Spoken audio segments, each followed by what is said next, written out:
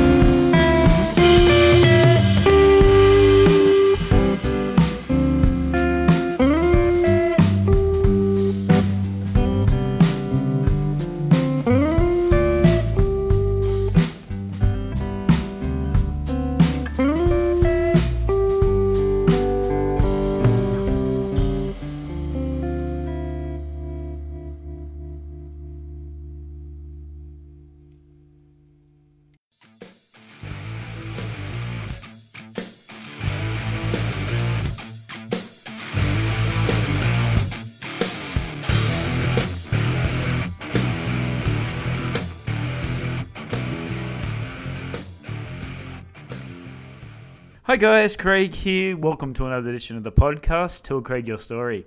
Today we'll be speaking to Adam Miller. Now, Adam is from Newcastle, Australia.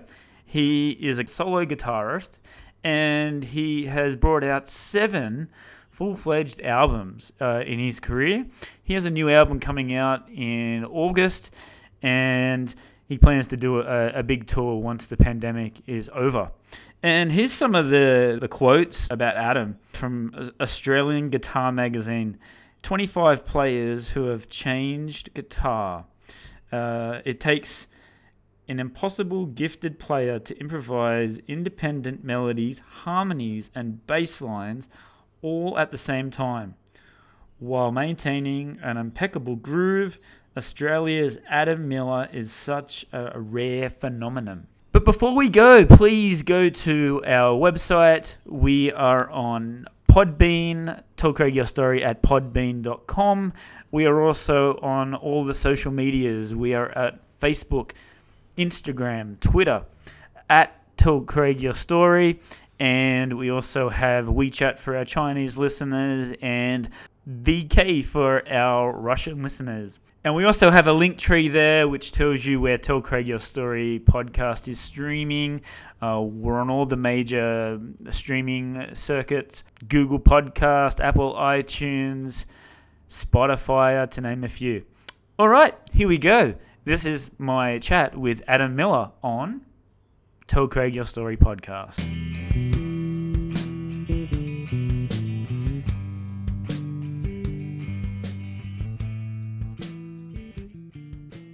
Hey Adam, how are you doing today? I'm doing amazing, thanks. How are you? Yeah, I'm doing good, thanks. Thank you very much for your time. I've been asking everybody this to start off with. How are you doing with the coronavirus? How has it affected you and, your work? And is your family staying safe? Yeah, it's, it's definitely turned my world upside down. Yes. To put it simply, my wife, Holly, and I were moving back to LA on March 27. Right. So I think it was about March, I'm going to say 16, where it was obvious that wasn't going to happen. It kind of changed very quickly in the space of a few days. Yeah. And, so I had a whole, touring throughout the US for the whole year. Yeah. So that's all disappeared. And, we had a house lined up in Los Angeles and all those sort of things. So, yeah, it's changed very radically. However, we are stoked that we got, stuck in Australia. Yeah. And in Newcastle. And such a shame, isn't it?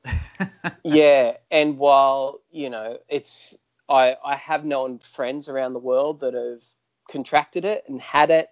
Oh. I haven't known anyone firsthand that's died, but I know people that have been on respirators for 8 weeks and in a coma and getting through it. We were just super thankful for the situation we had of being able to be in Newcastle and be relatively safe and, even take advantage of the situation to be able to exercise and have a forced holiday in a way. Yes. Just to, not have the stress of the constant hustle of booking work for the future. So it was sort of, it was almost a much needed rest in a lot of ways. Yeah. Which wasn't the case for many people, but that's, what it was personally for me.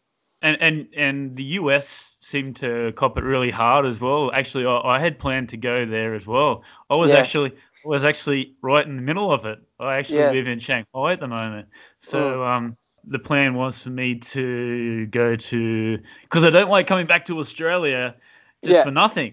Just I can see my family anytime. So, I wanted to go to the US, and then they stopped it just before the cutoff, the lockdown. So, but that's a shame that a couple of people that have had the coronavirus. Are they in the US or were they here?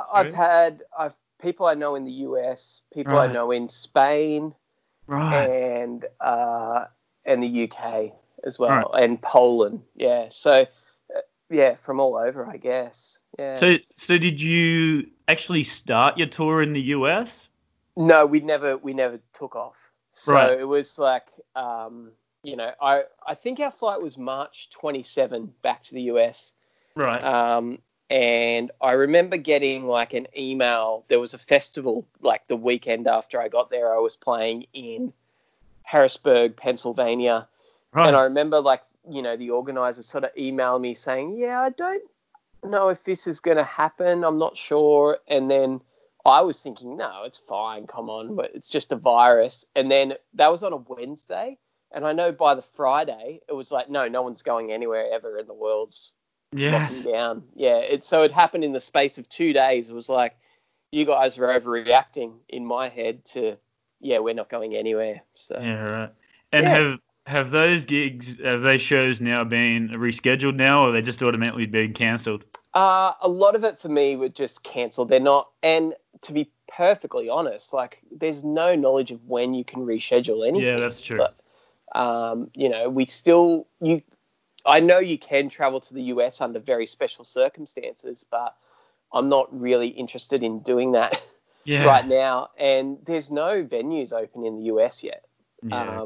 There's no music happening on a ticketed sort of scale, and everything I do is a ticketed event usually. So, if tickets don't sell, I don't get paid. So I can't really, That's right. warrant that sort of. So have you taken advantage of this sort of thing where everybody where it's online now? Have you actually started doing like online shows or like Yeah, definitely. yeah. Yeah, I've done a few. Sort of started to get into the online show thing, working out the technicalities of it as well. Yes. Especially with Australian internet speeds Yes. being a little bit difficult to stream high quality video and audio. Yes. And then part of it realizing that actually that's not the point, and the way a live show online works sometimes better is that they are lo-fi, and it is about like communicating with someone and answering questions on Yes. screen more so, rather than trying to present this concert like image in the corner of your bedroom. Because it just seems very interesting, like with our broadband and trying to sync up 4 people in 4 different places, trying to put the music together.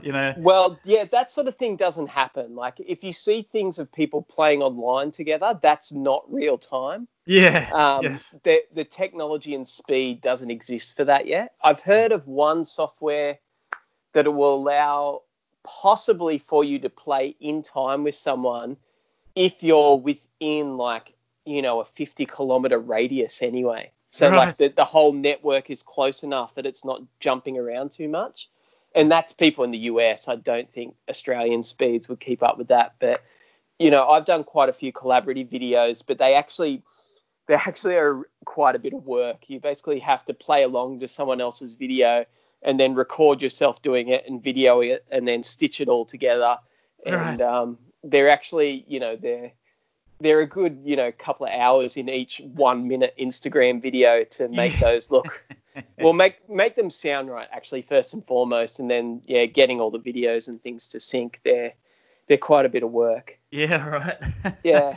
And have you been writing new material in this period, or just sort of working out what planning for the future, or? Well, yeah, I've been writing some new material. Nothing really has stuck yet, but I did record a new album in December in LA. So it was meant to be released in May, but now is August. So it was a lot of the time of working out how to go about releasing that without touring, and with all the way press is working in the world, and how so much of music gets released with Northern Hemisphere summer festivals and that aren't happening now. Yes. So it was just a rejig. So a lot of my time has actually been just getting that finished and sorted. So right. Yeah. And gone are the days now, like you said before, how it's all about CD sales. Now it's all like online and making sure that you've got your video clips up so people can see that. So Yeah. you've noticed that a bit of a change now, like with the modern sort of. Well, I think that's been the way actually for the past few years. Yes. And, I've never had the team around me. I'm self-managed. I'm my own agent. I pretty much do everything myself at That's this great. stage still. So I've never been able to like tour an album per se anyway. It's not like, here's my new album and here's the tour named after that album. It just hasn't really worked that way. So the way the digital thing works is that I'm usually doing it in between gigs and just trying to work it out. But having not had shows and gigs to do and traveling, I've actually had the time to sort of make some videos and do some things and think about how I might release stuff. So Yes. it reaches the most amount of people as possible. But there's still a lot of, actually through all of it, I have been selling CD and vinyl still, funnily Good. enough. Like people have been, from all over the world have been wanting to actually get that stuff and dig a bit back into the physical formats while they're at home, I guess. I think vinyl's coming back. Yeah. Making a resurgence. You go into like a music store, and I went to JB Hi-Fi a couple of weeks ago, and the first 5 rows were just full of vinyl. And that's great. Yeah. That's really cool. Yeah, I think, from personal experience, like most people, if they want to buy music now, they actually want the product and the feeling of it. So yes. It's very rare that anyone has a CD player anymore. Like I know my only CD player is in my car. Yes. Now, I don't even burn a CD when I listen to the final mix of my album anymore. That used to be the thing. You'd burn it onto a CD and take it for a drive in the car. Yeah. But now, I just put it on my phone. It's probably even playing from Dropbox from the cloud just so I can, listen to it while I drive around. But people especially on tour still buy CDs if they don't have anything else because they sort of just want to take something physical home sometimes. And then vinyl is just the big expression of that because it's this big, beautiful artwork. If you have a great system, then it does sound amazing. Yeah. If you've gone to Audi and bought the vinyl player on $30 on special, I know it sounds terrible versus even what you're going to stream online. But it is a cool thing to have. I never thought I'd have my music on records. It's interesting that it's turned out that way. That's really good. And do you have a player, like a record player? Oh, I don't. I travel so much. Like we are so light, and the most of what I own is recording equipment and guitars. Right. So and keeping it. We travel so much that we haven't had a consistent house now for it's almost 3 years. That's that was actually one of the things we were excited about in LA was that we were finally getting a place that was ours for a while. Right. That we could set up a little. And how are you sort of balancing sort of life with like being married yourself and how do you balance that with like having no agent or management? How do you balance that? It's different. It's just unpredictable. Is the easiest way. Yes. I can sort of put it. And the music industry has changed significantly. Like, from when I started playing professionally, like 22 years ago now, the fact that you can release your own records and they're on essentially in the same store as anyone, like when you're talking Spotify or Apple Music, I couldn't have my music in the Sanity store when I was a kid, unless I had a label. So having that sort of somewhat equal playing field has opened the world up and allowed me to continue really being a musician despite not having, the team around me.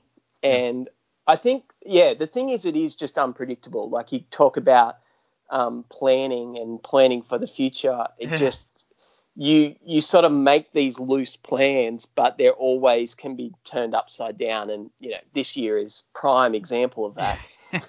I don't And think anybody could predicted this. yeah, and definitely it's also, a time of going, oh, well, what am I doing? Like, Yeah. are gigs going to be part of our future? Are people going to be part of that? Because myself and well, actually most musicians now, no matter where they're at, the bulk of their income actually comes from performance, not from Yes. anything else. So, yeah, the whole music industry, it's going to be interesting to see how it comes through And and this. w- and with the modern music as well, a lot of the people have had to go out, to make that income.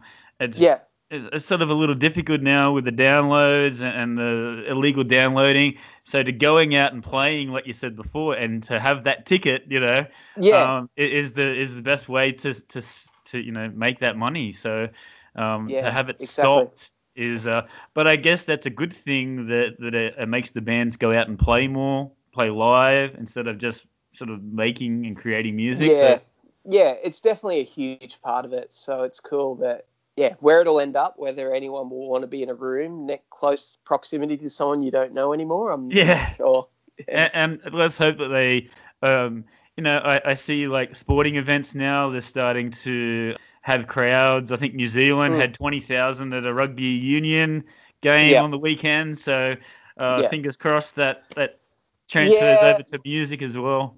yeah, music is a little different, and there's already very weird guidelines around it. Mm, Like, especially because so much of it's in licensed alcohol venues and things. So, yeah, I think it'll be quite a while before it actually gets back to a standard. Like, and most venues, especially, well, it is global, but my understanding is more from Australia. Like, they just cannot operate on the current mm, numbers and the amount of space you got to have yeah, yeah, without charging $100 a ticket to see your yeah, local band. yeah. Is like, sometimes, like, it sounds ridiculous, but by the time you pay the venue and the staff and the musicians, it's going to be, yeah, it could come out looking a little bit different.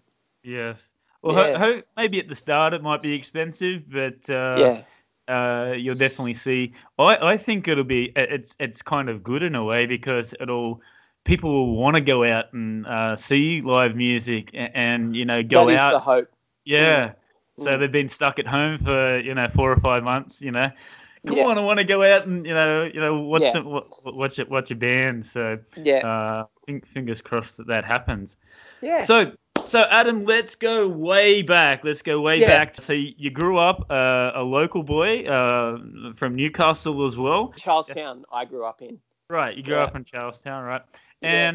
And did your parents or did your family have sort of a musical background, like when you were a young kid, or Not so. No one played.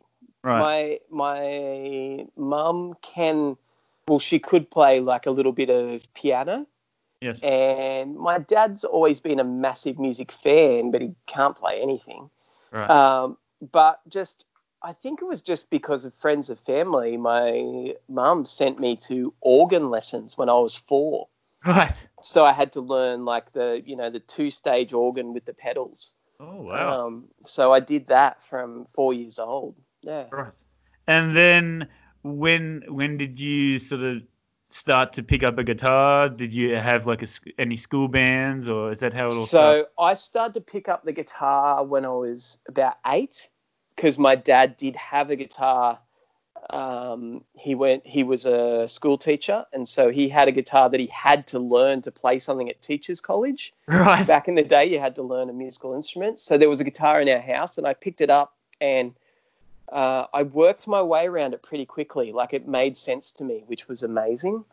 And then, so that was still like primary school. So there wasn't really many people playing music. Yes.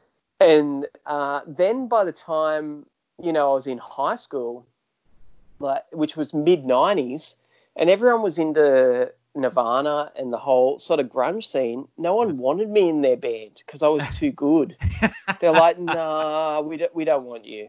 Yeah. So unfortunately, I sort of missed the whole high school band thing But you until, couldn't play. They wouldn't let you play 3 chords. yeah. Well, I didn't want to either. Yeah, So that's true. Yeah. it was sort of this weird thing of where I wasn't allowed to be in the bands because I made everyone look bad. Yes. Yeah. So it That's wasn't until the guys in high school got sort of good enough to play like Chili Peppers stuff and Rage yeah. Against the Machine that Yes. then they went, oh yeah, now we need you to play Then along. he can come Thanks. in, yeah. Yeah. Need to get some solos happening. Yeah. So was it a band that you no band? You just playing by yourself at that stage? Just For most of high school, I was just just playing by myself. So I was from when I was like 8 or 9, I got a Tommy Emmanuel cassette, like a very famous Australian guitarist who's now hugely famous around the world. And I just loved it because I liked that he didn't sing.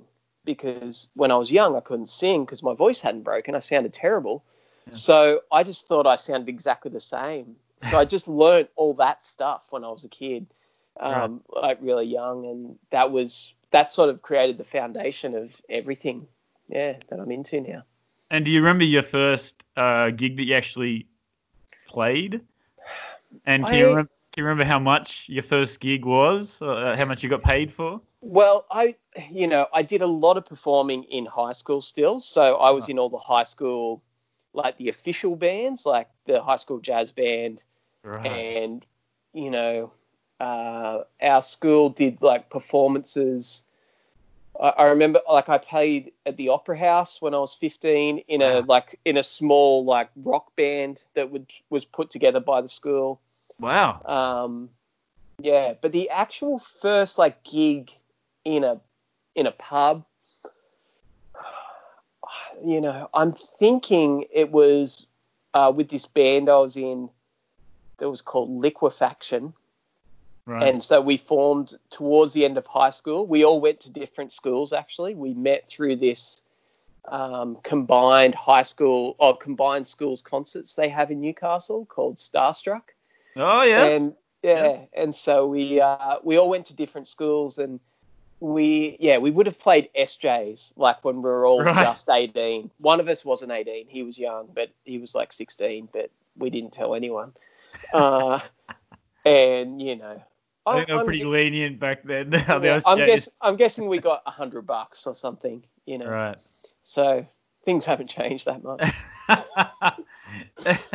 And I also can remember, was that at the stage there where you were working at the music shop at Lambton? Yeah. This is where I remember meeting you a couple of times. I always remember coming in and, I was in my, when it was the grunge, mine was more the heavy metal. Cool. So I remember going in and asking you for like the thickest pick and the thickest strings, and you're going, you know what, you don't really need that to have a heavy sound. And it's like, but that's what it says. This is all my favorite guitar players are doing. So I want the heaviest, But I would have gone somewhere in the middle. I know, like the pick I use now is like a 3mm thick one. Like most people. Oh no, it's 3mm. Like most people freak out about that. And wow. I do like heavy strings as well, but if you want to play fast, I don't know. But yes, that was that shop is amazing. So and how long did you work there for? Because it seemed to me as if you had a lot of freedom to sort of play your music, do your studies, Yeah, I was only ever there like 2 days a week. Right. But it was about 7 years, like from and it was really amazing because that store has this history of actually employing great musicians, like really well-known Newcastle musicians. You see the people that have like just worked there in the retail store, and it has that community around it as well of like, I don't know, like quality musicians. And I learnt so much there, like musically and business, like wise, not not from being in the store business wise, but like the people that would come in and like the musicians I met there. I think it gave me a lot of cred in the Newcastle scene as well in hometown, because I met all these older guys that I never would have met otherwise. So for example, who were you meeting there that were coming through? Was touring bands coming through there as well, like to get equipment? No, not really, to be honest. Okay. It was more like the older just Newcastle guys. Right. You know, like, well, for example, the guy that's still there is working there is a guy named Paul Carroll, Right. who Paul would have been there. He might have been there 25 years now. I'm not sure. Yes. But Paul, like, is a bit of a local surfing legend as well. Right. But he is such an incredible guitar player, and when he plays, he sounds like Eric Clapton. Yes. And I remember, like, you know, just because we were hanging out at the store in the day, I would go and jam with his band, Right. which on the weekends then, and I remember them thinking they were all old, and they're my age now. At the time, I remember just because I was a bit of a gun, and I could play anything, and I remember just I could play all the notes really fast, and then Paul would play something, and it would just sound 1,000 times better than me. So, I just would learn things like that, and then there would be guys that would come in and bring me CDs, bring me music. I never really had that growing up, where I had someone that would expose me to something outside of the ordinary in a way. Like I got into Hendrix when I was 12 or 13, but, that was about as avant-garde as you could find, because the access to music wasn't as easy then. So, having someone that would bring me in these just random like jazz artists and jazz guitarists and things every couple of weeks, and they just lend them to me so I could check out. It just opened my world to this all this music that I would never have heard otherwise. Yes. So it was really incredible, and it's that place is a tough place to leave, and I still help them with social media and things even now, whilst on the road, just because I like being a part of it. And they actually moved out of that store a few weeks ago, and it was pretty sad. Yeah. Oh, right. So just moving on to bigger premises and that sort of thing. But I managed just randomly, because it happened during all the lockdowns, to walk into the store the day they were handing over the keys, and it was empty. And so seeing it empty was a bit sad for me. Real. Wow. Yeah.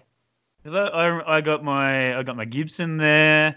I got my JCM 800, old school amp. That got me travel. It took me a long way. That I used that for years. Had such a very nice, warm sound. The JCM 800. It was. I really liked it. Yeah, I first went in there when I was 9 years old, and it was just like, and I remember like just getting my butt kicked by the owner, Phil. Like just him. I asked for something that wasn't right, and I remember him just destroying me straight up, like, because he's like, he was a bit of a hard ass there, Phil.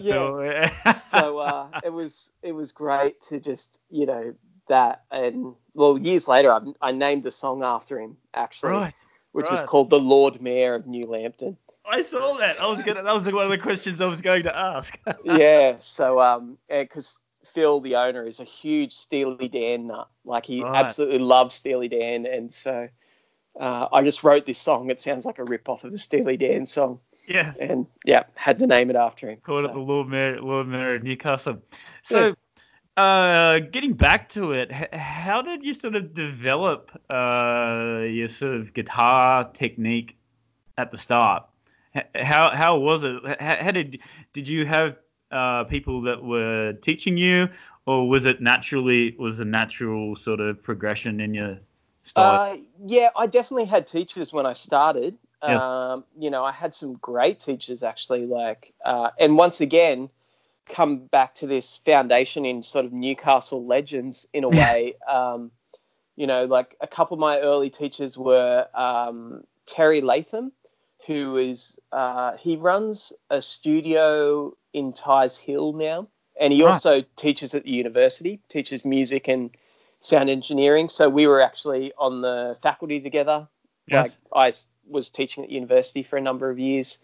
So having him when I was like 10 or 11 was amazing. And then the other one was Peter Gray, who's a famous Newcastle bass player. Played in a band called the Funky Doodahs forever, in a band called Well Swung with Bruce Matisky, who's a pretty famous Newcastle guitar player. And then he spent the last I'm going to say 4 or 5 years touring. He was the bass player in Mental as Anything. Oh, right. Before, now I've forgotten the guy's name. The singer died late last year. So, but Pete was touring with them up until that point. So I had this foundation of great teachers who were also professional musicians, and that sort of got the ball rolling when I think I stopped lessons when I was about 13. Right. And then I went just crazy into doing things myself. And, guitar, the techniques and things I do are very much a part of the music I love, equally with, I'm going to almost just say, the culture of live music in Newcastle. Yes. All my music really is a product of like loving all these incredible jazz artists and instrumental guitar players that have, crazy technique, but then having to work out a way to present that in Newcastle pubs that I wouldn't get something thrown at me. It's taken my lifetime really to do that, to have the confidence to walk into a pub in Newcastle and play instrumental music and sort of develop things. So it's definitely been guided by those two things. And how was that? How has that come across? Or over these years now, especially like in Newcastle, where you don't have a singer. Do you have to sort of pick the venues that you have to play at, or is it are they pretty generally okay with your style of music? No one's. Yeah, originally it was very hard. I know the first gig I did that was regular.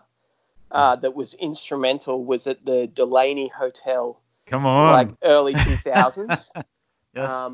And the Wednesday nights there used to be, they'd almost were considered the muso nights. Yes. So they were the bands that were like, the highest sort of caliber around town. And the band I was in at the time was called Fumi Boca. And Nice. we were, and it was, we all played covers in cover bands as well, and we could all sing at the time. I wouldn't dare sing anymore, but we initially I'll go into that in a second. Okay. So we'd done a few shows at the Dell on a Sunday where they had a songwriters night, so it was like a short set, and we packed the place out. Everyone went nuts. So they're like, okay, we'll give you a Wednesday night where it's 3 sets, but you have to do 2 sets of covers and sing. Like you can do 1 set of your stuff where it was saxophone, guitar, drums, and bass. Yes. And we prepared to do that. We're like, okay. We turned up for the first set and the pub was packed. I'm talking like maybe 300 or 400 people had come to see the gig. Wow. So the first set actually ended up only being 3 songs. 45 minutes, there were 3 songs because they were all just solos and things happening. Right. So we just went with it, and that's what happened at those gigs. Like for 5 years, I think we were told we had to do this. I don't think we ever. Well, no, I know we never sang a song that whole time. and it was just you were saying before you played 3 or 4 songs, but is that just like improvisation? Like yeah, exactly. Yeah, every. So you're just gonna get. So do you just say, hey?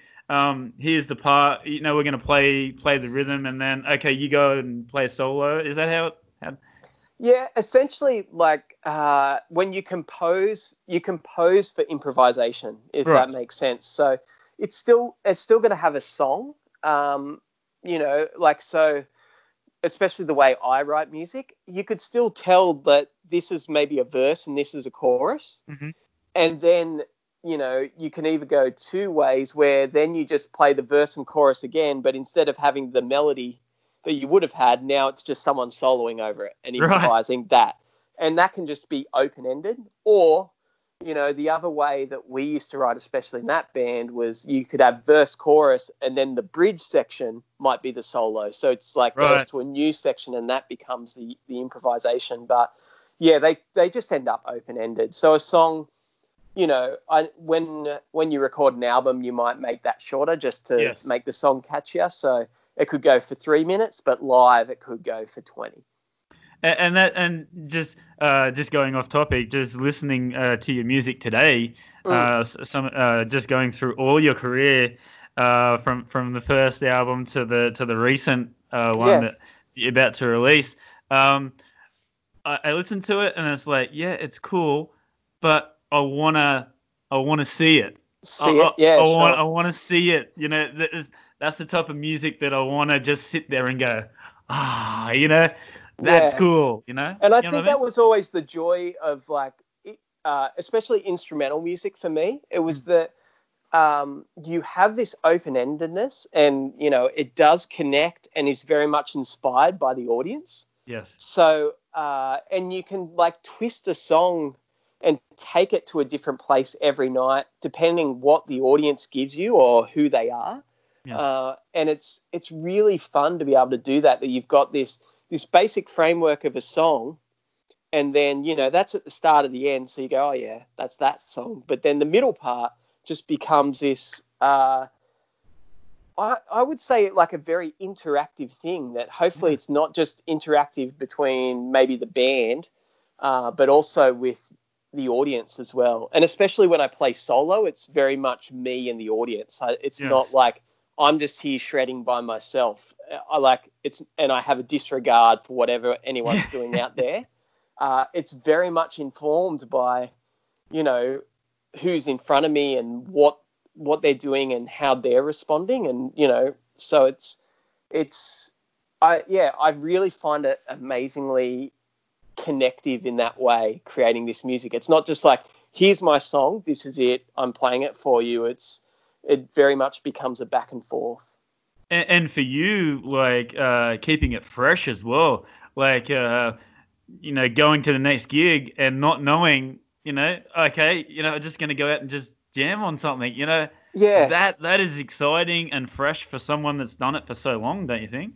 yeah, exactly. And it keeps, especially having played Newcastle for so long, I think it Yes. keeps people coming back because they go, oh, I wonder how he's going to play that song tonight. I wonder Yeah. how that's going to turn. Or, yeah, it definitely keeps it, you tend to not get as bored with your material, Yes. because you go, all right, well, I've got this song. Even if you just play it a bit slower or a bit faster than usual, just turns things in a different direction. Yes. And do you Mm. have people coming up to you going, hey, you played that a little bit slower this time. That was so cool? Yeah, definitely. People pick up on things that sometimes I don't. Yeah, Keeping it yeah. and with like the tuning as well. Like, do you keep it to a standard tuning, or do you like to sort of change the tuning to I play everything in standard tuning. right? I So on a guitar, it's just I will sometimes do what's called drop D, which is just tuning your lowest string down. Yes. There's one song on one album that's an open C tuning, Right. but everything else is standard, and I think it goes back to my keyboard days.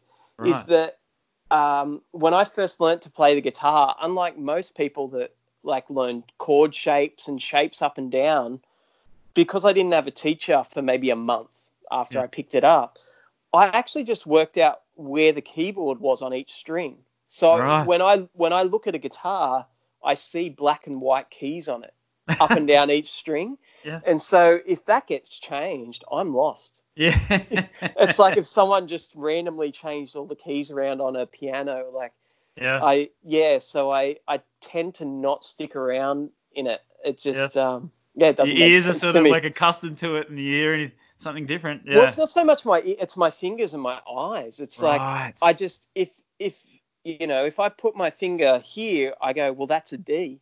Mm. If that string is now a different pitch and that's not a D anymore, Yeah. then my relationship to all the other strings is out, and I don't know what to do. Yeah. Right. Yeah. That's very interesting. Mm. So let's talk about the Newcastle music scene.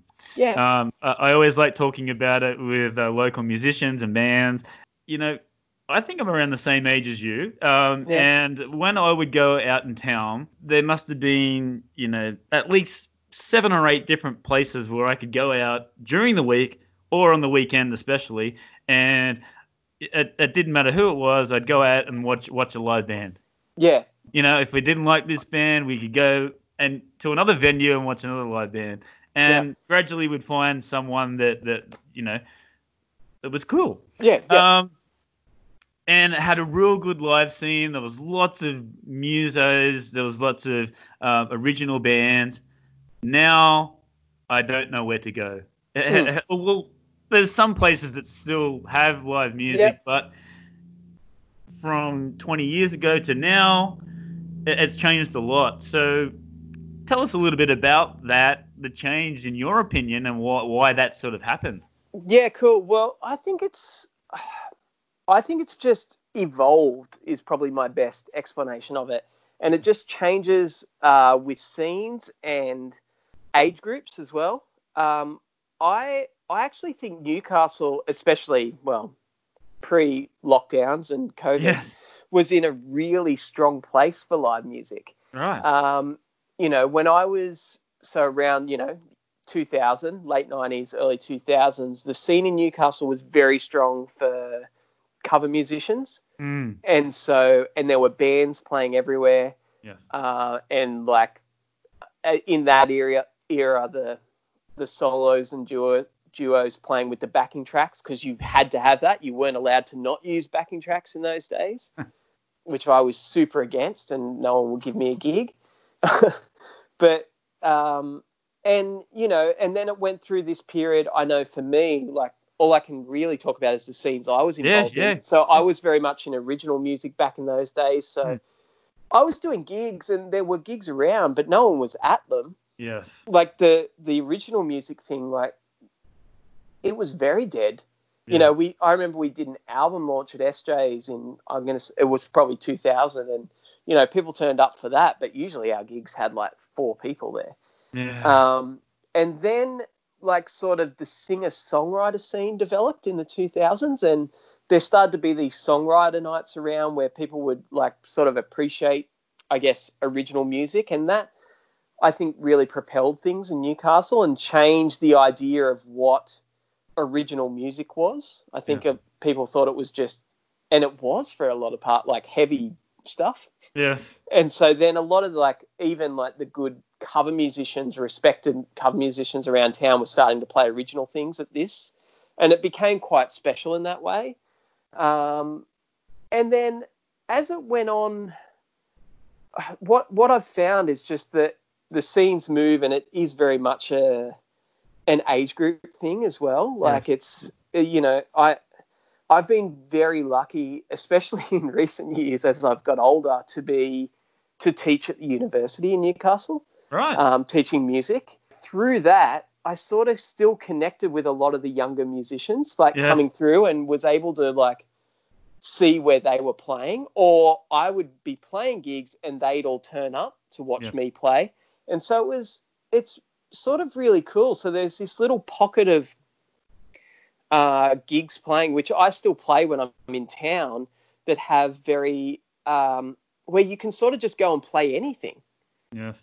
And the people that go to those venues tend to just go, oh, I don't know what this is going to be, but I'm sure it'll be good. Like, usually the person that books it at least curates it and goes, you could get like a bluegrass band playing around one mic now, or you could get, a soloist that plays like an old like MIDI drum machine, but it sounds like, most things coming off Triple J, but it's like, it's really cool and diverse. Or then you'll get me playing instrumental guitar in the corner of the pub. So, like, my favorite venues in town are like the Oriental Hotel in Cooks Hill, which I play a lot.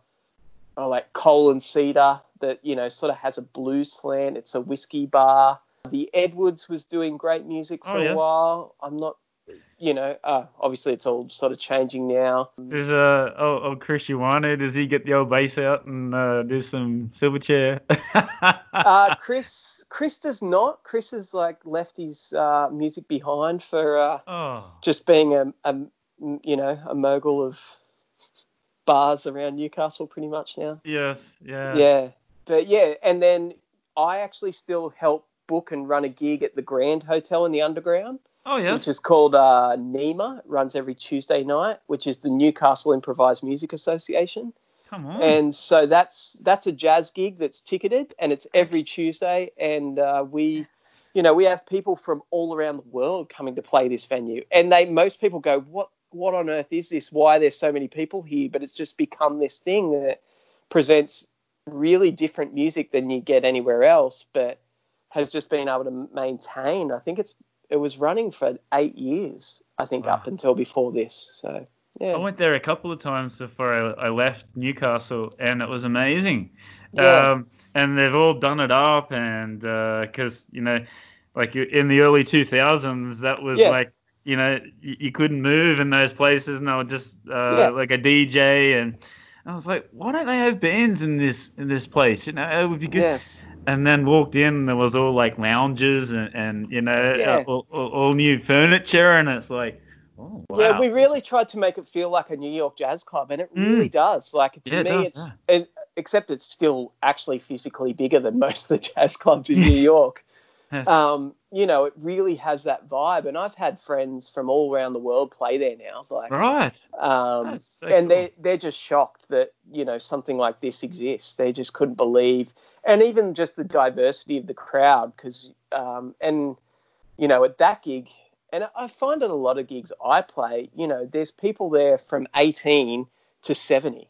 Yes. Like, there's just people of all age groups coming together to like share in the same music. And I think, well, that's pretty hip. So, yeah, I think Newcastle's in a really good place, or it has been. That's good. Yeah. I'm always sort of looking out for new musicians here in Newcastle and trying to, promote them in any way. I would like to get it back to, instead of having to go to Sydney or Melbourne, sort of. Yeah. Well, let's that's record definitely it's not the case anymore. Yeah. Like, there's great studios here. There's great producers. There's people, making music in Newcastle that's constantly getting played on Triple J now. That's great. And there is definitely a scene of gigs and an audience to support the creativity of that as well. Like, where people are turning up and experiencing it and, giving you input to work out what works and what doesn't work in that environment. And, it's healthier than most cities I've been to in the world, strangely enough. That's great. As you watch music shut down, I've always been astonished how Newcastle keeps going. Yes. Yeah. That's great to hear. Like, like I said, I don't live here anymore, but it was always cool to come back and see that the Newcastle, the music scene is sort of going ahead, and it's great to hear that people like you that are still sort of waving the flag for the totally. Newcastle And it's scene and the quality of stuff here is just insane. Yeah. I often one of the first things I used to tell my university students when they first came, especially that there was an era like 10 years ago where people stopped going out a lot, even young kids, I guess because it just got expensive and there was so much entertainment at home. Yes. And I used to have these students come into me and I'm like, oh, so what sort of music would you go and watch? And they're like, oh, you mean on YouTube? And I'm like, no, in real life. And they're like, oh, I've never seen a band in real life. And these are people that are studying music degrees. Wow. But it was really easy for me to go, oh, okay, so who do you like? And I could give them, especially guitar players. I was like, well, here's a list of 10 guys in Newcastle that's better than this guy. Yeah, like that will give you'll be able to see them do it in real life. So, that's still the case. So, I'm still blown away by the whole Newcastle music scene, but it does evolve. And, maybe if you're not in the know or know someone that tells you where you should maybe go and check out at the moment, it could be a little difficult. Yes. Yeah. But keep doing that, even for the newer sort of people that are going out, like, got to tell them live music. That's what it's all about. Go and see a band. Don't go to YouTube. Don't sit on your phone. Well, it's hard right now. We'll see. Yes, at this period. But when all the restrictions are away, go and see a live band. Go exactly and promote it. So let's talk about your music now. So your first album, I do believe, was in 2001. Yeah. Is that correct? Yep. So how did this all come about? Like, and how did you form? Did you form your band at that stage, or were you still doing? So that album is entirely solo. Like Right, it's just solo guitar. It's just me. Easiest way, that album was recorded as a university assignment right, for sound engineering when I was doing okay, sound engineering at university. right. So And 2001. So yeah, were these all the songs that you sort of like had written I think a from the lot of start? it, yeah, some of those, like I know track one on that is a song called Alone, and I wrote that I think when I was 15. Right. So Okay. I would have been 20 when I recorded that album. So it was, yeah, so they were like nearly all the songs I'd written up until that point. Right. And I recorded that album because the year before I'd finally got to meet and perform with Tommy Emmanuel. Wow. And then I was going off on tour with him the following year in Australia. So I wanted to have an album to sell for that. But it was Yeah. weird in those days because like printing CDs cost a fortune. Yes. You know, like distribution wasn't a thing. Yeah, so And it that's was sort of a bit new there at that well, stage as well. yeah, you didn't sell anything online. That didn't Yes. happen honestly for another 8 years. Yes. So that album actually never got printed. I have burnt copies that I used to make Right. and print the covers out. Maybe at Officeworks. I think Officeworks was around then on their Yes. like their good printer, and I used to cut them out and put them in the plastic CD tray. And so, you know, I might have made like 30 of them, Right. and I think I've still got 10. Oh. Yeah. And did you was that a tour after that, or was it just sort of local still at that stage? Just toured around like, well, not really tour. Like I did shows around New South Wales, and Right. I think I went to Melbourne a couple of times and did some guitar festivals down there. And Okay. yeah. So any in particular, like any like big festivals, or were just like Well, small? they were guitar festivals. So there was Right. one called the Frankston International Guitar Festival, which they had guitar players from all around the world, but it was predominantly set around instrumental and, you know, high quality guitar playing. So Right. yeah. Okay. Mm. And then your follow-up album was 3 years later. Yeah. So I'm always interested to know why did it take 3 years to bring out another album? Was it just because of the where you were at that stage? Or? Yeah, I think because at that stage I was also doing a lot of other bands. I was in quite a few other things through that stage, so my own stuff wasn't really a thing. Right. And it was still the thing in those days where I couldn't play this stuff anywhere in Newcastle. Right. There was nowhere I could go and do a gig. So like where were you going? So would you go back down to Melbourne and Sydney and? No. I just wasn't doing a gig anywhere. Right. It was like I would play this stuff at home, but there was no actual outlet to play. So it was, and basically it was just another tour with Tommy Emmanuel I got. So I decided to finally get another album to go on that tour with him to sell. So so that was he seems to be like a bit of a mentor for you, like a bit of somewhat, inspiration. yeah. It was a huge inspiration, definitely. Yeah. And you know, as far as instrumental music goes in Australia, he was the man. You know, like his albums were top 5 in the ARIA charts in the 90s when they get released.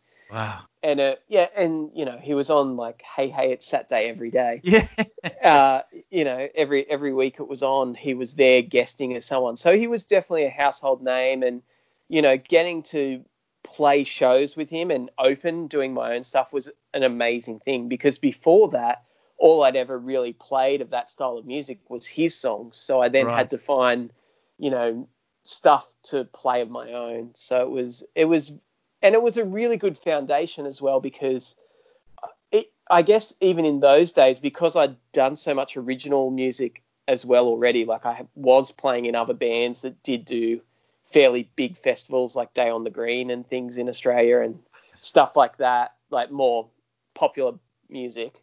I was aware of being different. So, you know, it was that time it was like I was really trying to focus on creating something different and not just walking out being a little Tommy Emmanuel clone. Yes. In a lot of ways, yeah.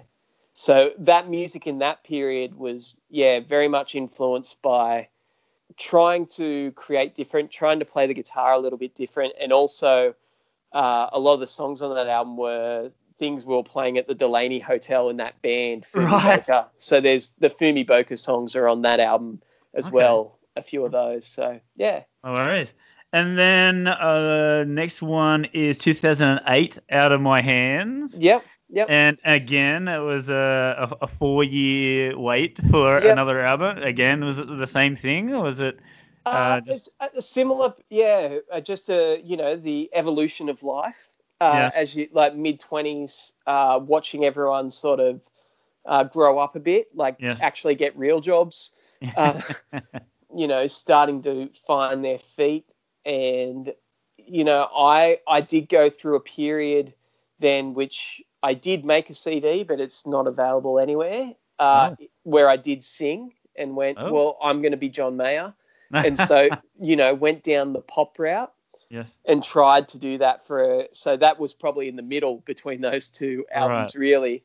But ultimately, I just had nothing to say. My songs were yes, terrible when they had vocals. The lyrics right, were bad, and I'm just not a very good singer. It just made me sound like an average musician, as a friend pointed out to me. He's like, yeah, it just sounds like whatever. He's like, but when you just play guitar, it's incredible. yeah, So that was a huge part of it. And I okay. was ready to also probably just give up in the middle of that too. Just Mm, go, well, I've done the music thing. It's maybe time to think about life a little bit more. yeah, grow up a And little, yes, yeah, take and responsibility. yeah, but I actually went for my first trip by myself overseas in that time as well. So I Right, went okay, I went to the US and Switzerland for a couple of months. And in that time, I got to meet and then play with a few of my heroes over there. And that was like, and that gave me the confidence to go, oh, okay, so maybe, I'm not just a kid from Newcastle, and maybe I could, yes. take this to a global stage. And so And you know that what? really, Sorry, and I was reading it on your website how even with when you're in LA, the different types of musicians that you get to meet over there would totally inspire you, and start to again let's write a new album. Let's yeah, exactly. And that's always the thing. Like, and mm, especially I've been super lucky to meet like the people I'd listened to from all that point. Like, because they're not rock stars, but in yeah, my head I think they're rock stars because yes, they were all I would listen to. But just getting to meet some of these people, and most of them have become good friends now. That I see how they live their lives. I see like how they go about sort of doing their business in music, and it doesn't have to be this whole all or nothing sort yes, of thing. Like they can balance family life, they can balance things with creating music, and often that is the focus of being creative rather than selling in a way. yes. And so yeah, on the trip leading up to recording that album, I got to meet this guy named Charlie Hunter, who's plays this. He was famous for a long time for playing this 8-string guitar where he plays Oh, bass and cool. guitar at the same time, Oh, wow. and it's incredible. And he's so should be so big that like Nora Jones' first recording was a guest artist on one of his albums Wow. before she released her Blue Note Is album, that and then is that how you hold the you play with your thumb and you like you? no, Charlie actually doesn't do that. Oh.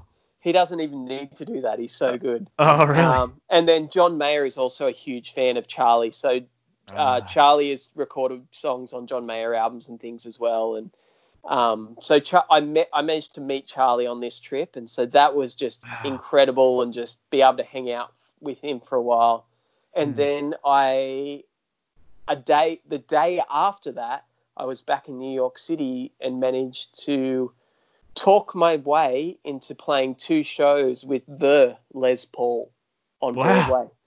So I did 2 shows as the guest artist on the Les Paul show in Broadway. So Wow. What an for those who experience. don't know who Les Paul is, like he died a couple of years later, in his late 90s, but he was the guy that essentially invented multi-track recording, so the ability to play something and then play over yourself, which is the foundation of everything ever since. Yes. He invented the echo effect or tape delay, by manipulating tape machines so they would echo to play something after him. And then he had a lot to do with the modern electric guitar as well. And one of the most famous guitars of all time is the Gibson Les Paul. Cool. And that was his signature model. So that's where it all sort of stems from. So being able to do like those two things really gave me the courage to to keep going with music. Yeah. So did you get to speak to Les Paul? Yeah.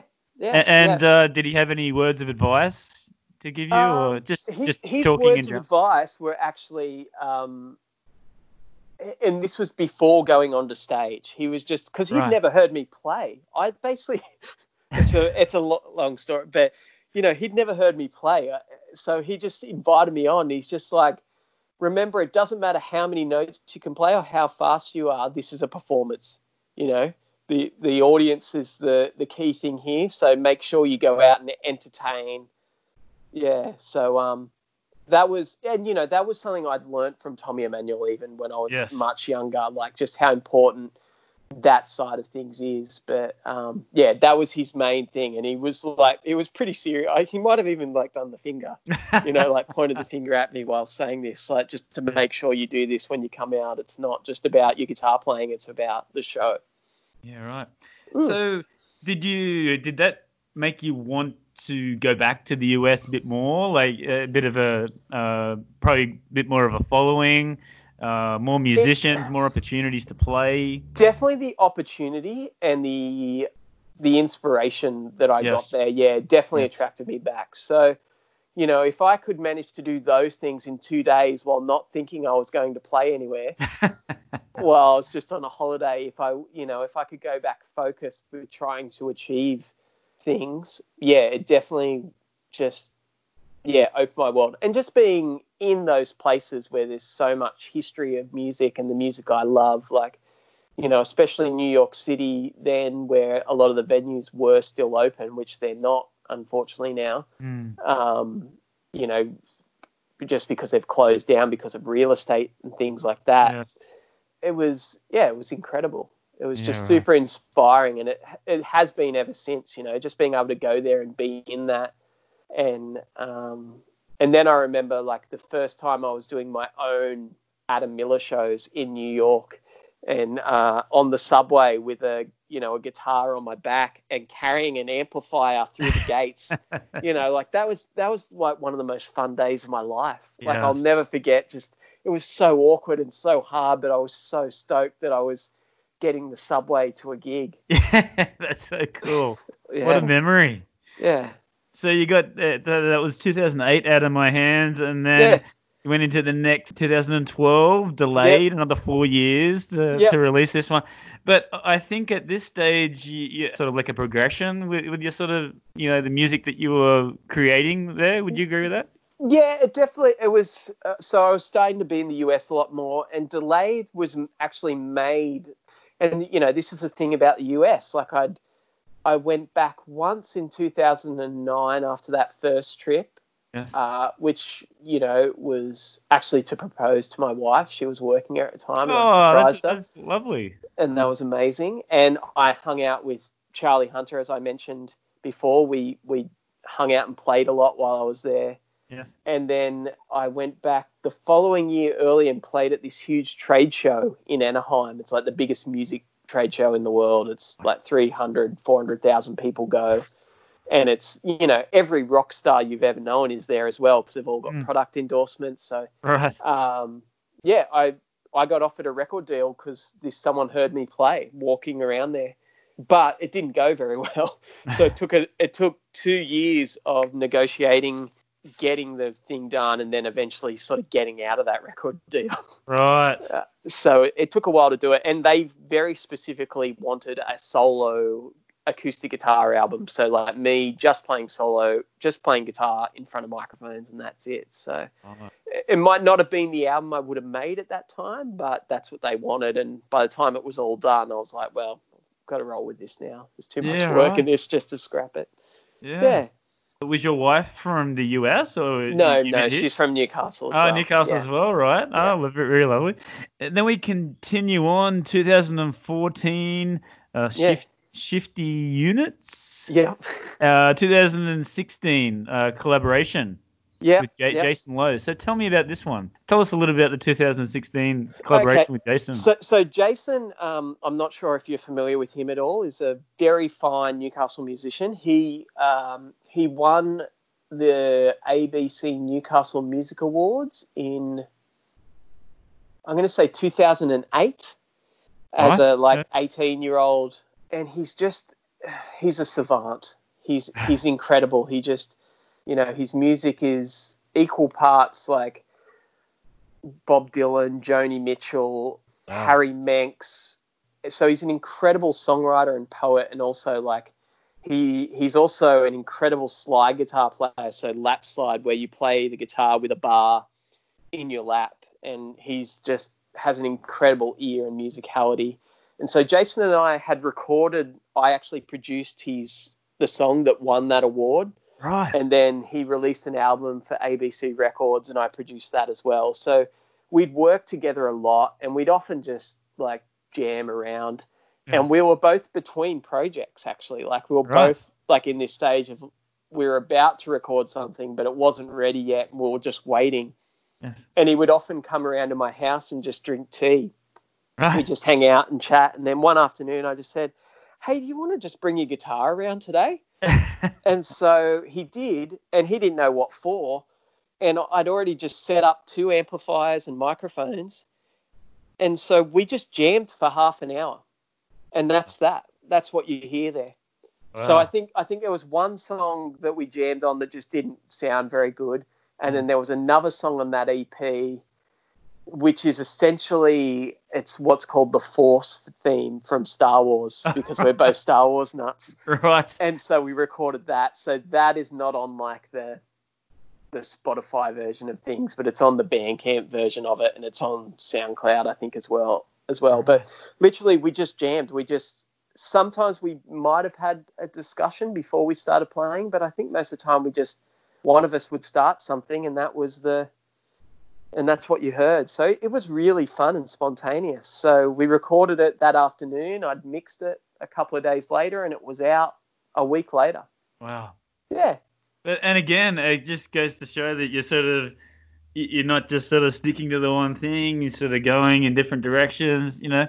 And as a musician, that's good. You need that. You need that sort of. Yeah. It's always been a part of my world. Like I've been in so many other bands and playing for other artists in the midst of this. And sometimes that's like the long gaps between albums is, it's that I've been recording for someone else or recording in someone else's project. Producing. I've been on tour for a long time. Yes. So there's generally a lot of space there that happens, and life that you just, doesn't make it the easiest to think about creating new works. Yes. And then 2018, you also released the Defining of Success. Yeah, the Defining of Success. Defining of Success. So tell us a little bit about this one. This is a bit more recent. Yeah. So was this done here in Newcastle? Or did this was mainly recorded at the house I was living in Cardiff. Right. Okay. So the technology, the world we live in. Well, actually, all my albums have been done at home, or they've all been recorded and produced by me. But even my 2000 back then, I recorded that in my bedroom as the university assignment. So it's pretty crazy. Saving costs on going into a recording studio. Saving costs, but I just enjoy it so much. Like recording is such a fun part of making music. Yes. Like actually listening to your instrument back, even as you're doing it, just going, oh wow, and just you being the person in control of where that microphone sits and the rest of it. It's really fun. So I actually really enjoy that part of the process. And then more recently, or we're talking about it before, the Yeah. release. So the album hasn't come out yet, but you have No. released a couple of singles from the album, right? I'm about to release a single actually as we Right. discuss So this. So nothing is out yet. Yeah. So tell us a as little we bit about record this. tell us a little about the single. Yeah, so the single is actually inspired by another great friend and hero of mine, this guy named Adam Levy. And he's most famous as being like Nora Jones guitar player. Right. He played Give Me One Reason, Tracy Chapman. Right. He's the guitar player on that. We've been friends for a number of years, and he's even played at the Underground at the Grand Hotel with me a few years ago.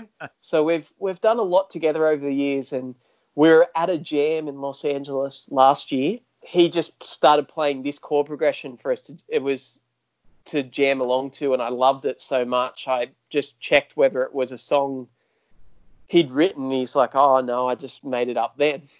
So I kind of stole that as the basis for the song and then just, made other things around it. So it's really exciting. This album is the first album I haven't recorded in Newcastle, actually. So I recorded it in Los Angeles last year. For everybody else that doesn't know, you moved to LA, or is that who knows? We lived in LA for most of last year, right? Although we didn't have a consistent house between touring and all those things, and then we were moving back. We'd spent Christmas here and just getting some things sorted, and we're moving back in March. So yeah, so we don't. Who knows? Yes. The hope is that we would get back there, but, saying anything about international travel and moving right now is a little bit. It's too difficult to sort of say. Yeah. This album was the first one I've recorded overseas. And so I guess it's just in my new home, I would say. And that was definitely the thing at the time. And with my LA band. So yeah, it's the music's just a little bit more refined, and I kind of say that from the point of view of that it is sort of as some of the music I'd written and played in Newcastle, and a lot of it I'd written and played in the US, maybe half and half, and so it's sort of got this. It's a little bit more refined in that it reflects the audiences I get to play to in the US versus Aussie pubs. Yes, I totally understand. Yeah, so that's what I wanted to ask. How have you adjusted living in LA? I mean, it's a huge jump from Newcastle. Look, it isn't. And tell us about like the music scene there. Yeah. I love LA. Some people hate LA. Totally. I'm a big fan of it. I've been there 4 times. I really like the vibe there. I keep saying it on the podcast. It gets repetitive, but I really do like the fact that there's not a lot of people that actually are born in LA. They've come from all different, what do you want to do? I want to be a musician. I want to be a makeup artist. I want to be, and that's really inspiring. Yeah, so, I think that is. Like LA, I do actually find a little bit similar to Newcastle. Really? Which sounds insane in that, from the surface, it's a big, ugly city that just doesn't seem to have anything going for it. So I understand a lot of people disliking it. Yeah. And I disliked it the first couple of times I went too. But the more you know people, you realize that it really is just a giant city made up of tiny communities. Yes. And so like when you find your little hood, like it, sometimes I'm in places and I'm like, oh, I could be in New Lambton or, there's probably nowhere as chilled as Merriweather near the beach. But it definitely reminds me more of that. And even like the venues and the music I go and see and the places I see it at, I'm like, oh, well, this could be the Ori, the Oriental Hotel rather than this place in East LA. Yes. So, the main difference, like from a music scene point of view is that, the people I'm going to see play and playing with and hanging out with are equally as incredible as musicians here. Just the thing is, the people I'm hanging out with in LA are the musicians. Like they're Yeah. they're the people on those records. So Yes. I was talking about this jam with Adam Levy before, and Yes. like that jam that day, it was happening from 10 to 12 every Thursday, 10 to 12 a.m., like 12, Right. 10 a.m. to 12 p.m. at a coffee shop in North Hollywood. And it was outside, and it was put together by the guy that plays guitar for Shania Twain. Right. So he's Shania Twain's guitar player. The day I played was myself, Adam Levy, who I just mentioned was Nora Jones' guitar player for a long time. The keys player that day has been the touring organ player for the Tedeschi Trucks band, who are a pretty famous, like, sort of jam band in the US. Like, everyone there is someone. Yeah. Like, you just go, oh, that guy? Yeah, he plays for them. Or he's the guy you heard on that album. Right. So I think that's, that's sort of the difference and the inspiring thing. And when, someone talks about doing a session or a recording tomorrow, it's for someone huge. And, that really is just a matter of proximity. Yeah. It's like Newcastle, I always say could nearly be the same thing. It's just we're not. But it's, and that's what is really inspiring. Seeing people of that caliber every day, but them sort of doing the same sort of gigs. You could imagine you're watching them in the pub in Newcastle and just going, oh, okay, wow, that's, this is how this person is dealing with the room, talking over them, the same as everywhere else. But, and then you kind of wonder, like, the musicians in the room and you go, oh, yeah, these guys know. But then you're going, I wonder if the person at the bar knows that this is who this is. Yes, absolutely. Are they going to play at the Grand Hotel? This band? Yeah. Or have they played at the Underground yet? Yeah, exactly. Oh, they have? Oh, that's awesome. Yeah. Post pandemic. What does the future hold for Adam Miller? Yeah, I don't know. I really don't like have it doesn't have to be like music wise, like family. Yeah, we're just I think it's just because our world is so upside down right now, and we just haven't been able to make decisions. We don't even know which country we're living in. It's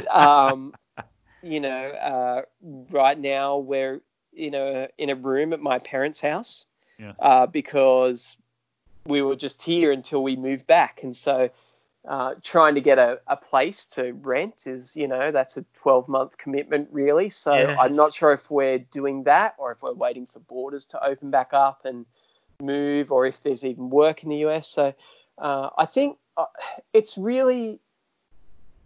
nice to be in a situation of just total unknown. Yes, it is. And just having to be somewhat totally faith guided that things will work out some way. But I'm not really willing to speak to it yet, because there's just so many unknowns. I'm just really trying to enjoy like the moments of right now, of like being, now that restrictions have eased, that we can see family and friends that we didn't think we would get to see as much right now. I'm a super avid, keen mountain biker. Oh. My sporting claim to fame was I was ranked first in Australia in downhill as a teenager. There you go. For a period of a week or something between events, but still. So if the music doesn't go back, you can go back to BMX. It's not a good idea. But like in Newcastle, we have these incredible mountain bike trails that are on the ocean in Glenrock. This state recreation park. So it's crazy. You're like, doing mountain biking, then you come out and it's this beach that it's only a few crazy surfers sort of go to. And so I'm just taking advantage of all those things of while I'm here, because they were all the things that I was letting go of moving back to the US. That it was like, well, I can't afford a bike in the US, and we won't have a car for a while, so I couldn't even drive to somewhere in LA that I could ride a bike anyway. And close proximity just to the beach and good coffee and friends, and just the stress of not having to book shows right now. Like, if one of the hardest things I think and this is always the case, like talking future plans with a musician, is that there is no certainty in anything. Yes. So, and you're having to sell yourself every day. Like, so, the easiest way I've found to explain to someone that doesn't work in the arts is imagine doing like a job application, but doing 30 of them a day, like all individualized. Yes. And then for most of them, you never get a reply. You don't get a no or a yes or a maybe. You just get no answer. Just goes So, into the air. the stress of that does take its toll and it gets insane. So I'm enjoying the break from that right now of not trying to, book the shows. I don't mind planning tours and planning plane flights and accommodation and all that. I enjoy the travel side of things and even organizing that, but the actual getting the concert to play and locking all that in the first place is a daunting, difficult process. And, I'm super thankful to not have to do that for a little while. Yes, absolutely. Yeah. Well, let's keep us posted on your upcoming events. So let's start to wrap it up. So what advice would you give to an inspiring musician? Maybe not necessarily Newcastle, but anyway, what advice would you give to an aspiring guitar player? Well, I think the main thing now is that you have access to everything. Mm. And I know I didn't have that when I was growing up. So if you want to learn anything or see anyone play something, you pretty much can. Mm. So try to take advantage of that as much as possible. I think, playing music with other people is a really important thing. Yes. And it's another easy thing to just get, locked in your bedroom. And it's important to share music, not just from the technical and getting better point of view, but also from just the community point of view. And I think that's more apparent now as we've been, not had community for a few months, that just the enjoyment of sharing and playing music with other people is pretty incredible. Yes. And just to, try to close down your fears as much as possible to actually do things. And especially now I find so many people are so scared to release music. It's sort of funny. Like they're like, oh, I can't do that. And I get it, because now, like I mentioned earlier, is when you release something, it is on the same playing field as everyone else. Yes. But if you don't start doing it, you sort of never will. You'll just put it off forever. That's right. And it's a great snapshot in times. Like a couple of my albums, like I look back and go, oh, what was I thinking? And man, I wish I'd just played that again. But, it's just part of it. And, it goes, for me personally, I can go back and hear, not that I do it very often, but I had to do it recently where I changed the digital distribution of all my albums. So I actually had to go back and, when you upload them, you have to check it all. Right. So you have to listen and make sure everything went through the internet right. And so it was really interesting to actually listen to some of these old things and go, oh, okay, wow. And, and then some of it remembering going, yeah, I remember when I recorded this, like I had to record that day at 8 a.m. because I had to drive somewhere at 9:30, and that was the only time in the day I could do it where there wasn't noise, or you just sort of remember all the things that sort of, or maybe inspired the song. So, but I think that's the main thing, is just take advantage of all the opportunities and the people around you, the things that you have access to now that, I know I didn't when I was even like 20 years ago. Yeah. And you were talking about before, like with your music, like, did you at any stage find any pressure to play a certain type of music because of labels, people, friends? Yeah, definitely. Yeah, always. Yeah. Like, the thing for me was always, you have to sing. Yes. That was the main thing of going, like, you have to sing, especially early on. It hasn't happened for a long time now, but I think, except for a very small detour that I did mention, I kind of just stuck to this thing of like, well, this is what I know. Like, even for me, 90% of the music I listen to is instrumental. Like, it's Right. just always connected to me, and I just find so much more. For me, I can reveal so much more emotion and explain so much more through the guitar than I ever could lyrically and ever could, trying to sing. So Yeah. it's that has always been the main pressure, but I'm pretty stoked that I did just sort of stick to this instrumental idea of, like, for my own music at least, of just going, this is how I communicate best. Yeah. Yeah. That's your strength. That's what you're good at. Yeah, So, yeah. And that's what I'm always why- working on. So, Yeah. like all my titles, generally, hopefully if someone listens to a title, they can sort of hear that feeling and that emotion through that music. And then, I could Yeah. I could explain to you what it means to me, but it might explain something else to someone, and that is the beauty of instrumental music. You're not telling someone how to feel, how to take Yes. it. It just it can go off in any direction someone needs. Yeah.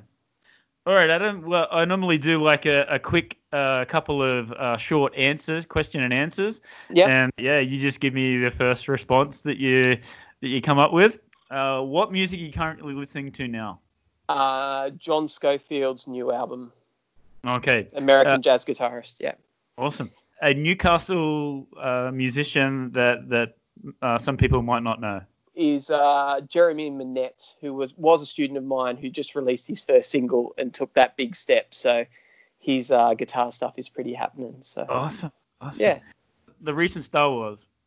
Any opinion on that? Makes a lot more sense if you dive into the Clone Wars series and Rebels and all that sort of extended stuff. And you can make up for anything with your imagination. Right. And your top 5 all-time bands. Well, artists. So artists. Bill Frisell. Let's say The Living End, just to go random. Oh, this is so hard. Those two have been huge influences on me. Robin Ford, Charlie Hunter. Now I'm lost. Now I've got nothing else. That's okay. Yeah. And finally, promotions and any endorsements that you want to talk about to finish up on? No, I just, I have my new album coming out on August 7, which is called Unify. And that's it. All right, Adam. Thank you very much for your time, mate. I really do appreciate it. I know you're a busy man. And good luck with the new release. And thank you, Craig. make sure you come back when it's all starting up again and you're playing some live music. Totally, man. Thanks, Craig. All right, cool. Not a problem. Have a good day. Thank you for your time. Thanks, man. Bye. Bye, bro.